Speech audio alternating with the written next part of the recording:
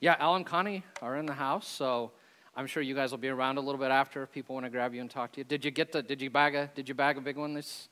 No? Probably. Oh, Ben did?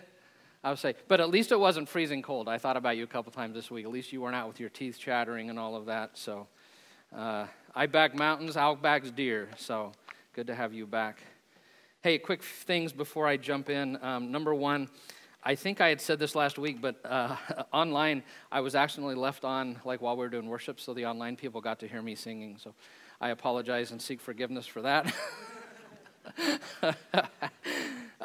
Samuel Baker, one of our college students who, if Samuel's up here, a lot of you would recognize him. Brother Samuel is what we call him. Was in some publication by Emporia State, so that's really cool. And just can we yay Samuel? Yeah, he's love Brother Samuel.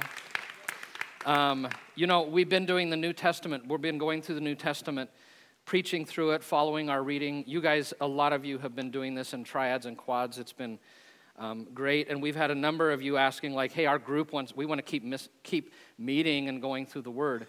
And though we're not going to be preaching through the Old Testament or anything, we have put together an Old Testament reading plan. So if you want to continue with your group, you want to continue reading the Bible, we're going to send you to the Old Testament next year. And it's not the whole Old Testament. Some of us sat down and picked out what we felt like were the key foundational books so that maybe over the course of 2 or 3 years, if you keep meeting, you can work your way through the whole Testament. Those are back there on kind of cream-colored sheets if you want to grab one on the way out. And we can also send that out as a PDF to any groups that want it. A couple more things about what's coming up. Number one, next week we're going to be in 1 John chapter 5 talking about prayer. It's probably the most common question I'm asked about prayer. If I talked to Al, it wouldn't surprise me if it's the thing he was and is most commonly asked. So we're going to be dealing with a pretty important topic next week. I'm not sure I have all the answers. It's a little bit of a paradox, but we're going to take the Word of God in 1 John 5 and deal with that. And then another thing, this year, since the preaching's been following the New Testament, every week is a totally different topic, right? I mean, totally different. Sometimes they're just radically different. Next year, we get to go back to being a little bit normal. I'm looking forward to that opportunity. So we're going to be doing some series stuff. And the first one we're going to do is something to me that is so foundational, has been so important in my life. And we're going to talk about identity. And where do you ground your identity? And how do you get an identity in Christ? Because there is a lot of stolen identity in our world these days. And I think among believers, a lot of us live under false identities. And that's a lot of the struggle that we have internally. And so we're going to hit identity, and I'm really excited to be able to talk about that. But today we're going to be I'm going to be referencing 2 Peter and Jude a lot. And this week is going to be a little bit different, and I hope you don't mind. I'll tell you why in a second. Here's the reason. As we read through 2 Peter this week and got into 1 John, and as we get into 2 John and into Jude this week, you're going to notice that a lot of what they're talking about is false teachers. It's a very common thread. Paul had warned the elders in the church of Ephesus about this. In his talk to the elders, he said, "Savage wolves will come in among you and will not spare the flock. Even from your own number, men will arise and distort the truth in order to draw away disciples after them, so be on your guard." And Jesus had warned about this in Matthew 24, 4 and 5, where he said, "Watch out that no one deceives you, for many will come in my name, claiming I am the Messiah, and they will deceive many." And we read, probably 2 or 3 weeks ago in 1 Peter 4:1, that Paul said the Spirit clearly says that in the latter times, some will abandon the faith and follow deceiving spirits and things taught by demons. So we know that as we get closer and closer to his coming, there's going to be more and more false teachers arising. And so to me, what I'm going to do this morning, again, it's a little bit unique. To me, it's another way of me trying to equip you. And what I want to talk about is how do you really identify and know what a false teacher looks like, specifically cults and unhealthy churches. We'll get to that in more detail in a second. Emporia, we've had our own cult here. The way, if you guys don't know, the Christian school and all this stuff across from the hospital used to be a Presbyterian college that closed, and then a cult group ended up buying that, and they were here in the 70s. And when I was working with internationals, this was really important to me. Anytime a student became a believer, or even if believers came from other places, our whole purpose was to send them back as disciples who were prepared to get involved in a local church wherever they went. And part of that is that they got in a healthy church when they went back. And so we would always talk to them and help give them ways to identify what does a cult look like or what's an unhealthy church look like. Because the last thing I wanted is we had done 3 years of work here and then they go to China and get involved. There's just dozens of cults in China. Get involved in one of those and be led astray. So we always would equip them with this. And as I knew 2 Peter and Jude were coming, this was something I really wanted to share with you guys. This is going to have a lot of information, but it's not meant to just be a lecture. That's not the point. It is to help equip us and prepare us so that we know what a cult or an unhealthy group looks like, so that if we have children or someday have them, that we can share with them what this looks like. So if we're involved in anybody's faith who's walking with Jesus, especially people that are new in Jesus, we can share these kinds of things so that we can be working to prevent people from getting sucked in by false teachers. And so to me, this is really, really, really, really critical, what I'm doing this morning. And I want to tell you ahead of time, don't try to take a lot of notes, okay? Because you're not going to be able to. I'm actually going to put a sheet, we'll put something on the website this week that has all of this information that if you want it in like a physical form to share with somebody or whatever, if you're going to take any notes, it's probably only the diagram that I'm going to do at the beginning. That thing might be helpful, but other than that, just let's go along for the ride, okay? So, and here's the diagram. So when speaking of churches, both healthy and unhealthy, talking about cult groups, we really need to think of two categories. We need to think of orthodoxy. Ortho means right, dox, I think is voice, but belief, right belief, what you say is right, and orthopraxy, that you have right practice. Both of those things are extremely important. And a church can be ortho in its teaching, it can be following the Bible clearly and correctly, or it can stray from what the Bible teaches. And a church can be healthy in its practice, or it can have some unhealthy practices in it. I think we all know that. If it is a strong, healthy... let me quickly hit orthodoxy. Orthodoxy are the things that the church, that the Bible teaches, that the church through all of history, in all cultures, in all of the last 2,000 years, agree are the most important teachings, the core things. And let me just hit them quickly. The Bible, number one, that the Bible is God's word, that it's sent by him, it's inspired by him, it is his voice to us, still as applicable today as it ever has been. I may be not following this order, but there is one God who is the creator of everything, who is a father and loves us and desires relationship, but that one God exists in a community of three. There are three individuals in that who make up God, Father, Son, and Holy Spirit. And if you're like, that sounds crazy, in about a year and a half, I'm going to do a whole series on the Trinity. And my first one, I'm going to explain why I think that actually makes sense and is very logical, but you have to wait for that. So if you graduate from ESU, this may, tough, sorry.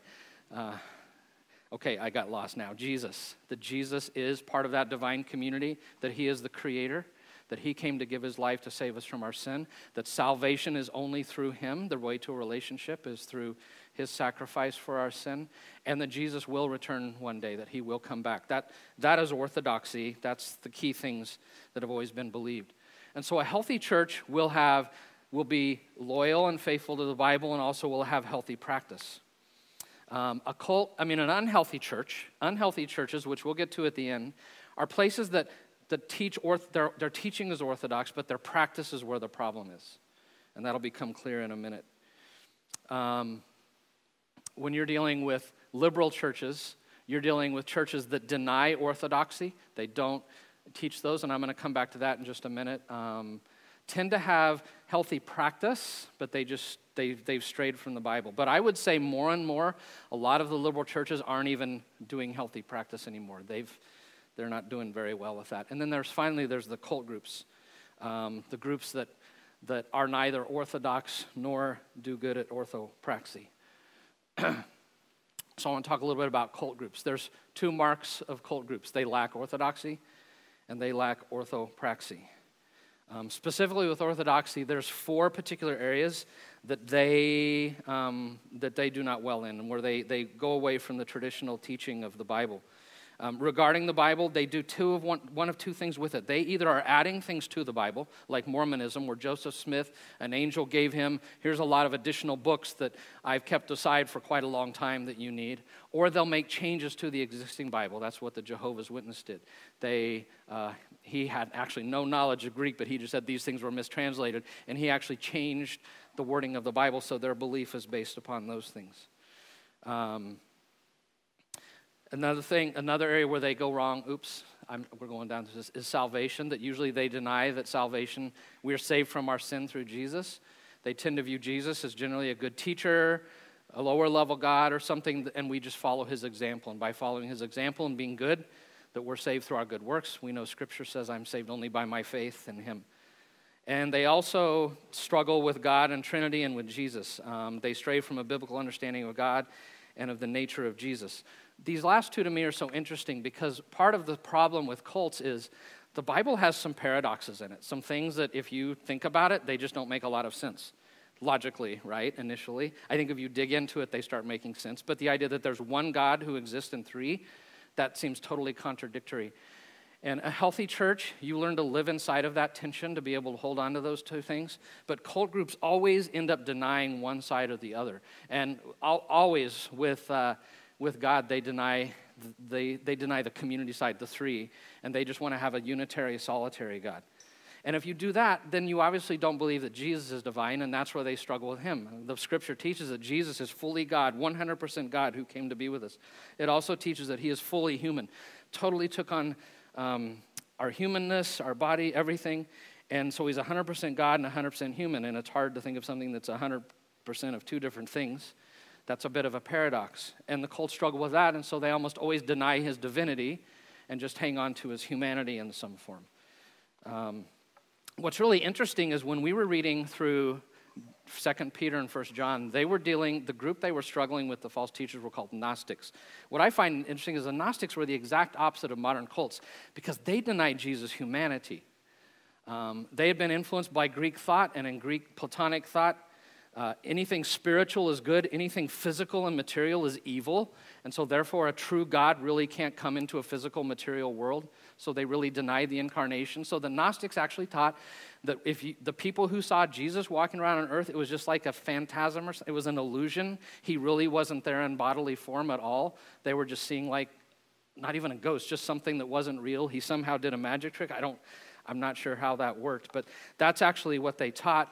It was called Doceticism. That's not that important. But that's why in 1 John and in 2 John, you read these two things. I hope these will make sense if you know that. In 1 John 4:2-3, it says, every spirit that acknowledges that Jesus Christ has come in the flesh is from God. Because that's what they were battling. And that's why in 2 John 7, he talks about many deceivers who do not acknowledge Jesus Christ as coming in the flesh. So that was the false teaching they were dealing with in the New Testament. I could say a little bit more what they were dealing with some cool pictures, but I'm going to skip all that, okay? And I just want to get back to the cults. So cults, two marks. They lack orthodoxy and they lack healthy practice. And so what I want to do now is I want to talk about that lack of healthy practice. And I want to talk about specifically 9 characteristics that are true of cults. Not all of these are true of every cult. Not every cult has all of them, but they're very common. Some are a grouping of them. But they're the ones that really stand out. So number 1 is the misuse of the Bible. They are very good at building their whole belief system. They'll take like one little part of the Bible. So they're really good at just taking apart a verse or a phrase or a paragraph, or not even paragraphs. They'll take a really small thing and they'll build a whole doctrine on it. And that's the thing they just go back to over and over again. They're not good at they don't teach the whole Scripture. They focus on those things. And part of the way they really misuse the Bible is they will use very obscure texts. I mean, we just read this week. Peter said, sometimes when I read Paul, I'm like, what's he talking about, right? Because there are some things, I mean, you've had that experience this year. There's some obscure texts, but they will take those obscure texts and build a doctrine on it. And in the Bible, in proper interpretation, what's clear is where we build, is where we stand. The unclear things, we just let those sit on the side, okay? And the other thing they do is they frequently will they build their key doctrines. They'll take a verse or a phrase out of poetic literature, out of the Old Testament, or out of prophetic or apocalyptic literature, end times literature. They'll take a verse out of that. They'll build a whole doctrine on that thing when there's no substantiating verses in epistles or in Jesus anywhere else about that. And they'll create a whole doctrine out of that. And poetry is important. The prophetic literature is important, but one of the principles of Bible interpretation is I don't build a whole doctrine solely on one verse out of poetry or one verse out of poetic. If there's a doctrine, it'll be in Paul or John. It'll be in the epistles that it'll be repeated. Does that make sense? but they violate that. So they misuse the Bible quite a lot. The Jehovah's Witness, one of their key doctrines that they have is the belief that when you die, like, you don't go to be with God. They get that out of the book of Ecclesiastes. That's their primary go-to text. That's poetic literature, and it's just not the best place to build a whole doctrine out of. That's the Jehovah's Witness. The Jehovah's Witness also teach that only 144,000 people are going to be saved. They get that out of the book of Revelation, which Revelation's important, but again, you don't just build a whole doctrine off of one verse. And I feel bad for the 40 million Jehovah's Witnesses because of those 40 million, most of them are not even going to be saved, so I'm not sure how that thing even works, to be honest. But they misuse the Bible. A second thing, this one is very common, is they're very exclusive. They tend to be very exclusive. They teach that their group is really the one true branch of Christianity. Frequently, they'll teach that true Christianity has been lost for thousands of years since the beginning of the church, and they're the one, that their leader is the person who's restoring the church to what God intended, and that their group is the only true group. This was a hallmark of the Gnostics, referenced in 2 Peter and Jude. If we talk more about them, they consider themselves to be spiritual elites, that they were higher and better than everybody else, and they set them apart from everybody else, and this is so common with these groups. When we get to unhealthy churches in a minute, I'm going to give you a specific example of this. So let me say something about here at 12. Number one, here at 12, we will teach the whole Bible. We're not just going to pick and choose little things of what we want to do. That's why this New Testament thing's been good for me. Is like I've had to do some Jesus and some Acts and some epistles, and I'm going to have to do Revelation. Can you imagine that? Because we're willing to look at the whole Word of God, and we're going to use solid biblical principles of interpreting. We're not going to mess around or play with you. Regarding this exclusive thing, this is something Al used to say all the time that I valued, and I totally believe that this church is not the only Kingdom of God place in Emporia, Kansas, okay? There are many healthy churches in Emporia, Kansas who love Jesus, who are advancing the gospel. And so we're not going to be exclusive like these groups tend to be. The third characteristic is their leader. They usually are built upon an authoritarian leader, a singular individual or personality. And frequently that person claims to have special revelation from God, or they have a special relationship with God nobody else has. They tend to have titles that they will take, many even claiming to be the Messiah. One of the guys who did the Advent up here is Jiwon from Korea. Korea has like 40 Jesuses who are living there right now. They have more Jesuses per capita than any other country in the world. Okay, because a lot of people over there are claiming that. There's even a cult group over there where the husband who was Jesus died, and then the wife, she's like, well, now I'm the one, and so it's called the Wife of Jesus group. Like, can you imagine that? So she's now the wife of Jesus that they follow. Wow. There's a lot of arrogance in these leaders. 2 Peter 2:10 and 18 says this: they are bold and arrogant. They mouth empty and boastful words. They tend to demand total loyalty to them, to the system that they've created, and they exercise very high control. We're going to talk about that in a minute. High control on people's beliefs and especially on their practice. And usually these leaders have no system of accountability built in. This was happening in the first century. 2 Peter 2:10 says they despise authority and they do anything they want. So they didn't have authority. They didn't want authority structures. And as such, they're very self-serving. Jude 12 and 16 says they're shepherds who only feed themselves. And in 2 Peter 2:3, he says they flatter others for their own advantage so they can exploit them. This is a hallmark of cult groups. And as we're going to see in a minute, many times these leaders, though they have high control on everybody else's behavior, they take a lot of personal freedom with the people in their group. We'll come back to that in a minute. And they also generally have full control of the group's money. 2 Peter 2:14 and 15 says they are experts in greed and they love the wages of wickedness. Jude 11, they rush for profit. And in 2 Peter 2:3, it says they will exploit people for their greed. That's why at 12th Avenue, it's been this way the whole time, but I never touch any of the money that comes here. I don't know who gives. I don't know who gives what. I don't even care, right? It shouldn't even matter, but in cults, frequently the leader's tied to the money. So I just want you to know, this church, 12th Avenue, we are not about any individual or any person. This body is about Jesus Christ, the Lord of the universe, right? Did I hear a woo? Yeah, we can do woos. Woos are good. That's who we're about. We're not about Garen. We're not about Jordan. We're not about Jason. We're not about the worship team. We're not about any individual. We're about the kingdom of God and advancing his kingdom. We want to lift Jesus high. We want to seek his fame. And not only that, I just want to tell you, I could never build a group on my personality. Trust me, okay? Do you remember a few weeks ago, I just preached about how what God wants us is not living for the spectacular, but just living, following him in the ordinary things of our life. So afterwards, I was back in the corner with a group of college students. We were talking, and we were talking about how ordinary I was. And some of the guys were like, hey, we're going to start calling you OG, Ordinary Garen. So just trust me, if I wanted to make this place a cult group, it wouldn't even happen, okay? Couldn't even happen. Number 4, they're very controlling. They use a lot of fear, guilt, intimidation, shame to control people. They'll use public confessions and humiliation. They usually put very strict sanctions against anybody who violates their behavioral things, which we'll get to in a minute, how strict they can be.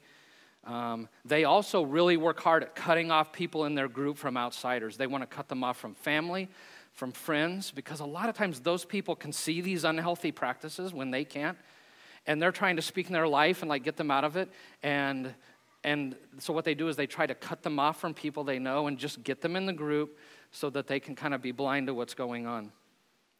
And if a person breaks off from a cult group, they always treat them very harshly and harass them. So I just want you to know at 12th, we're never going to exhibit a spirit of control. Only God is in control, right? The longer I live, Al, the longer you pastor a church, the more you realize how little control you have, right? Any of us who are growing in the faith. And we will never use guilt, fear, or shame on anybody here. We take the example of Paul, who in 2 Corinthians 5:14 says, the love of Christ compels me. That's always going to be our motivation here, is that we love Jesus and want to follow him. Okay, 5th, extreme legalism or license. They tend to be one of the two. Usually on the legalistic side. They'll have a lot of strict rules concerning behavior. Very legalistic, that there's a lot of pressure to follow that. Rules about dress and adornment and entertainment and just a lot of things related to behavior, even sleep, just a lot of things that they will really control. This was going on in the first century. Paul, writing about a false group to Timothy, says, those people forbid people to marry, and they order them to abstain from certain foods, which God created to be received with thanksgiving by those who believe and who know the truth. For everything God created is good, and nothing's to be rejected if it's received with thanksgiving. So Timothy was facing that kind of a group, very legalistic. Interestingly, though they'll have a legalistic group, most of the cult leaders take great license for themselves. They may follow those rules, but they take license with themselves for people sexually in the group. This has been a hallmark of a lot of cults, and it was true in the first century. In 2 Peter 2:14 and 18, here's what he wrote about the false teachers. He says, they seduce the unstable, and they entice people by appealing to the lustful desires of the flesh. So what goes on here was going on clear back then. I find that so helpful. But some groups get into total license to where they're like, basically you're free to do anything. And they will engage in behavior that a lot of people in the society will be frowned upon, or whoa, what's going on there? And a lot of times it entails just total sexual freedom. This was true of the false teachers in Peter and in Paul's day, and Peter and Jude, who they wrote about. Here's what Jude 4 says. He calls them ungodly people who pervert the grace of God into a license for immorality. In 2 Peter 2:1, he says they engage in depraved conduct. And in 2 Peter 2:10, they follow the desires of the flesh. 2 Peter 2:12 says they are creatures of instinct who follow their natural instincts, Jude 19. In 2 Peter 2:19, they promise people freedom as they carouse and revel in their pleasures, 2 Peter 2:13. So this has been going on for a long time, this thing with license. And there are some cult groups, they're not common, who actually have this interesting combination of very legalistic expectations and behavior, but very loose morally when it comes to sexual things. Sometimes those things are even put together. And I want to tell you that at 12th, we will continue to promote and live and talk about living godly, holy lives that are worthy of the calling that Jesus has called us to. And we will never be controlling, and we will never be legalistic in forcing people to apply lots of little rules. So that's what we're always about here at 12. Number 6, they tend to be paranoid. I don't want to say a lot about this. They They tend to see, like hunker down, they see the whole society is against them, the government's against them, education's against them, religion's against them. And so they can be very aggressive in denouncing the society that's around them. Again, Jude 19 talks about the ways they seek to divide people. That's a common theme in Jude and in 2 Peter, actually. So I just want to tell you at 12th about this. We're not going to be paranoid people, okay? My primary concern is not what's going on in the culture. If people don't like us, attack us, that's fine, because I serve a Savior who is the Lord of the universe, right? And I have accepted his good news, and my whole focus is on advancing his kingdom. That's my focus, and that's going to be the focus at 12th Avenue. We're not going to worry too much about what people outside may say about us or whatever. We're just going to serve him, and we're going to strive to advance the kingdom. We're not going to live paranoid lives. We're going to follow Jesus, who in Matthew 16 said this. He said, the gates of hell will not be able to stand up against his church as we advance his kingdom. And so we just march forward doing the things that we're called to do. And then 7th, they're overly subjective and experiential. They tend to put a lot of emphasis upon, again, subjective and experiential things. In a lot of their teaching, they put down the rational thinking and reason and logic. They really elevate experiential things.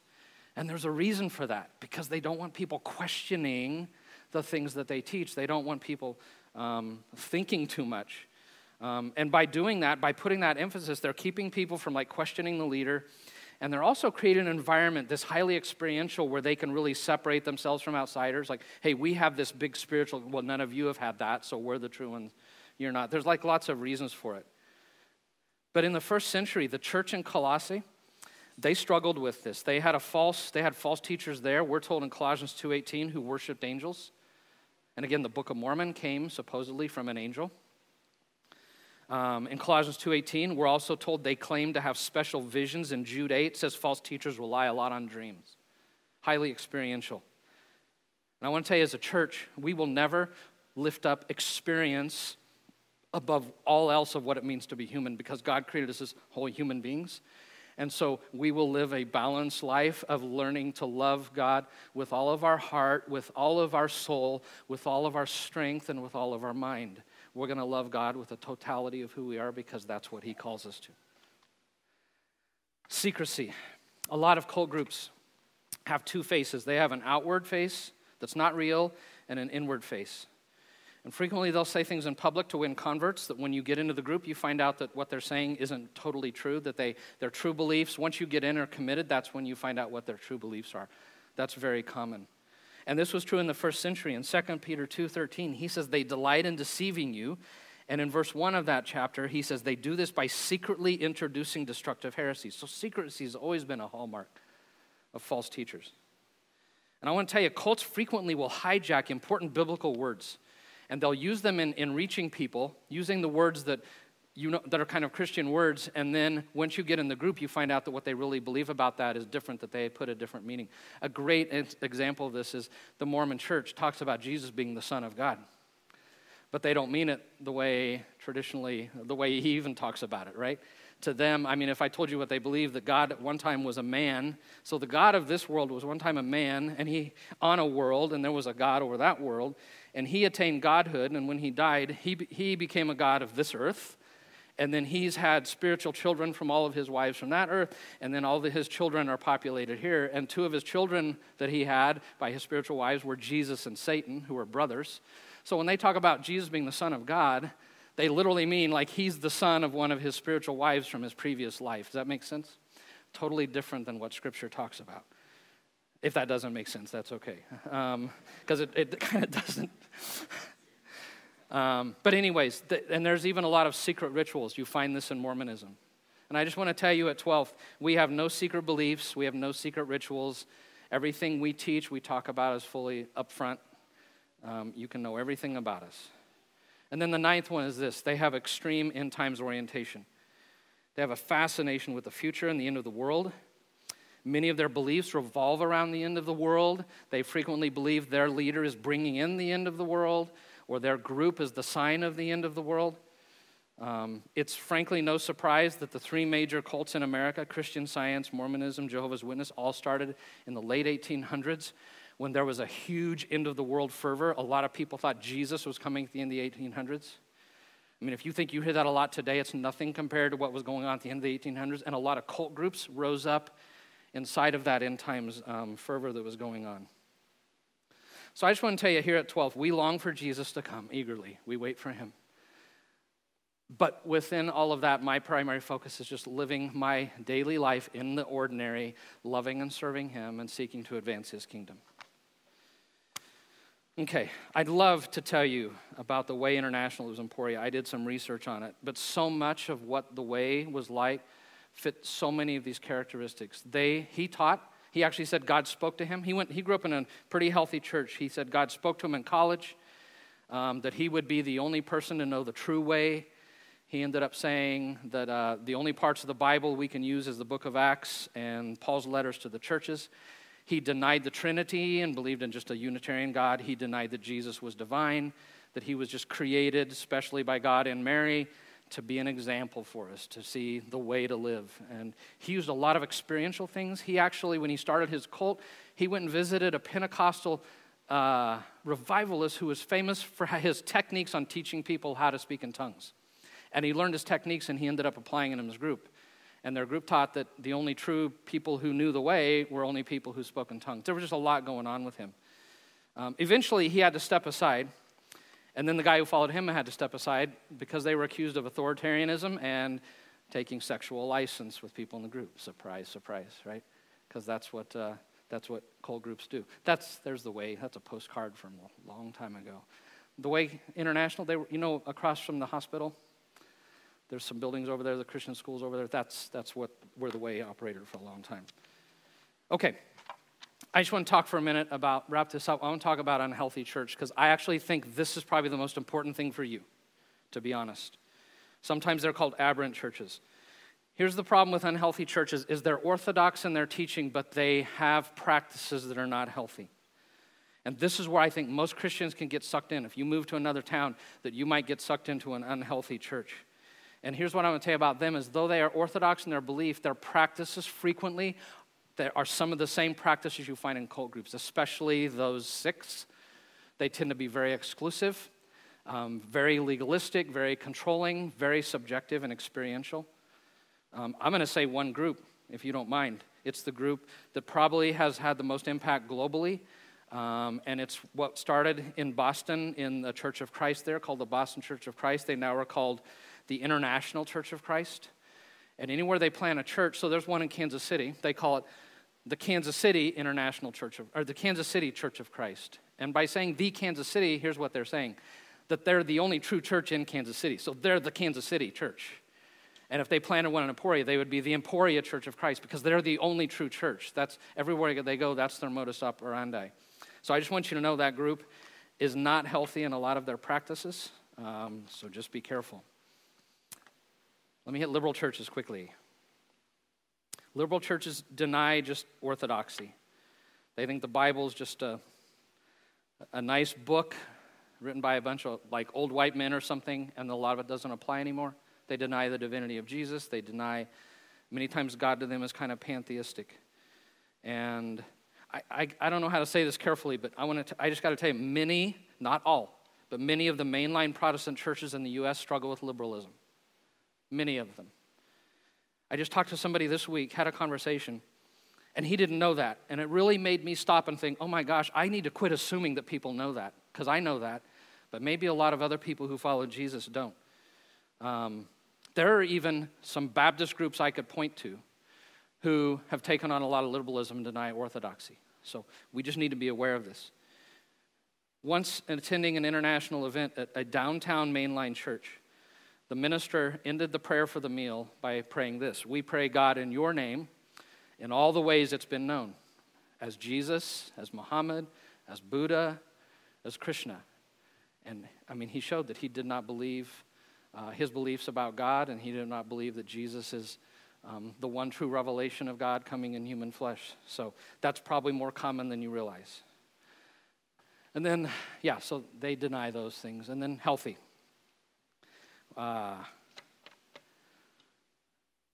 We're never perfect, right, in practice. but try to stay away from those things that Mark holds. But what's a healthy church look like? 2 years ago, almost February 16th of 2020, I actually preached on this just before COVID hit. Who knew, right? Wow. If you want to listen online, it was a sermon based on Acts 2 and Acts 4. I just had the 9 marks from there of a healthy church. It's grounded in worship. It's dedicated to the Word of God, the whole Word of God. It's established in prayer, people who are being liberated from strongholds. They foster deep koinonia, deep sense of family, engaged in loving service. They abound in sacrificial giving. They are on mission with God. They are definitely on mission for God. They live as sent people. And it is a place, not legalistic, but a place full of joy and grace. That's what a healthy church looks like. Okay, that's a lot. This week I was driving home, and they had the fire hydrants open. And I've been really working hard at not doing fire hydrant sermons. This one's kind of been that way. But I want to get really practical. I want to get practical and then really practical. And the practical is this. I think this is really serious and important. I think there's a reason 2 Peter and 1 John and Jude are in the Scripture, because this whole thing of false teaching is true and it's real. And through that, God's trying to show us some of the traits of what those things look like. So to me, it would be committing clergy malpractice if I never, ever talked about this at some point with people, because I think it's really important. So that's why I brought it. But let me get even more practical than that, something that you can start today. And it's this: get in the Word of God daily. Get in the Word of God daily. That's why we've had this New Testament emphasis.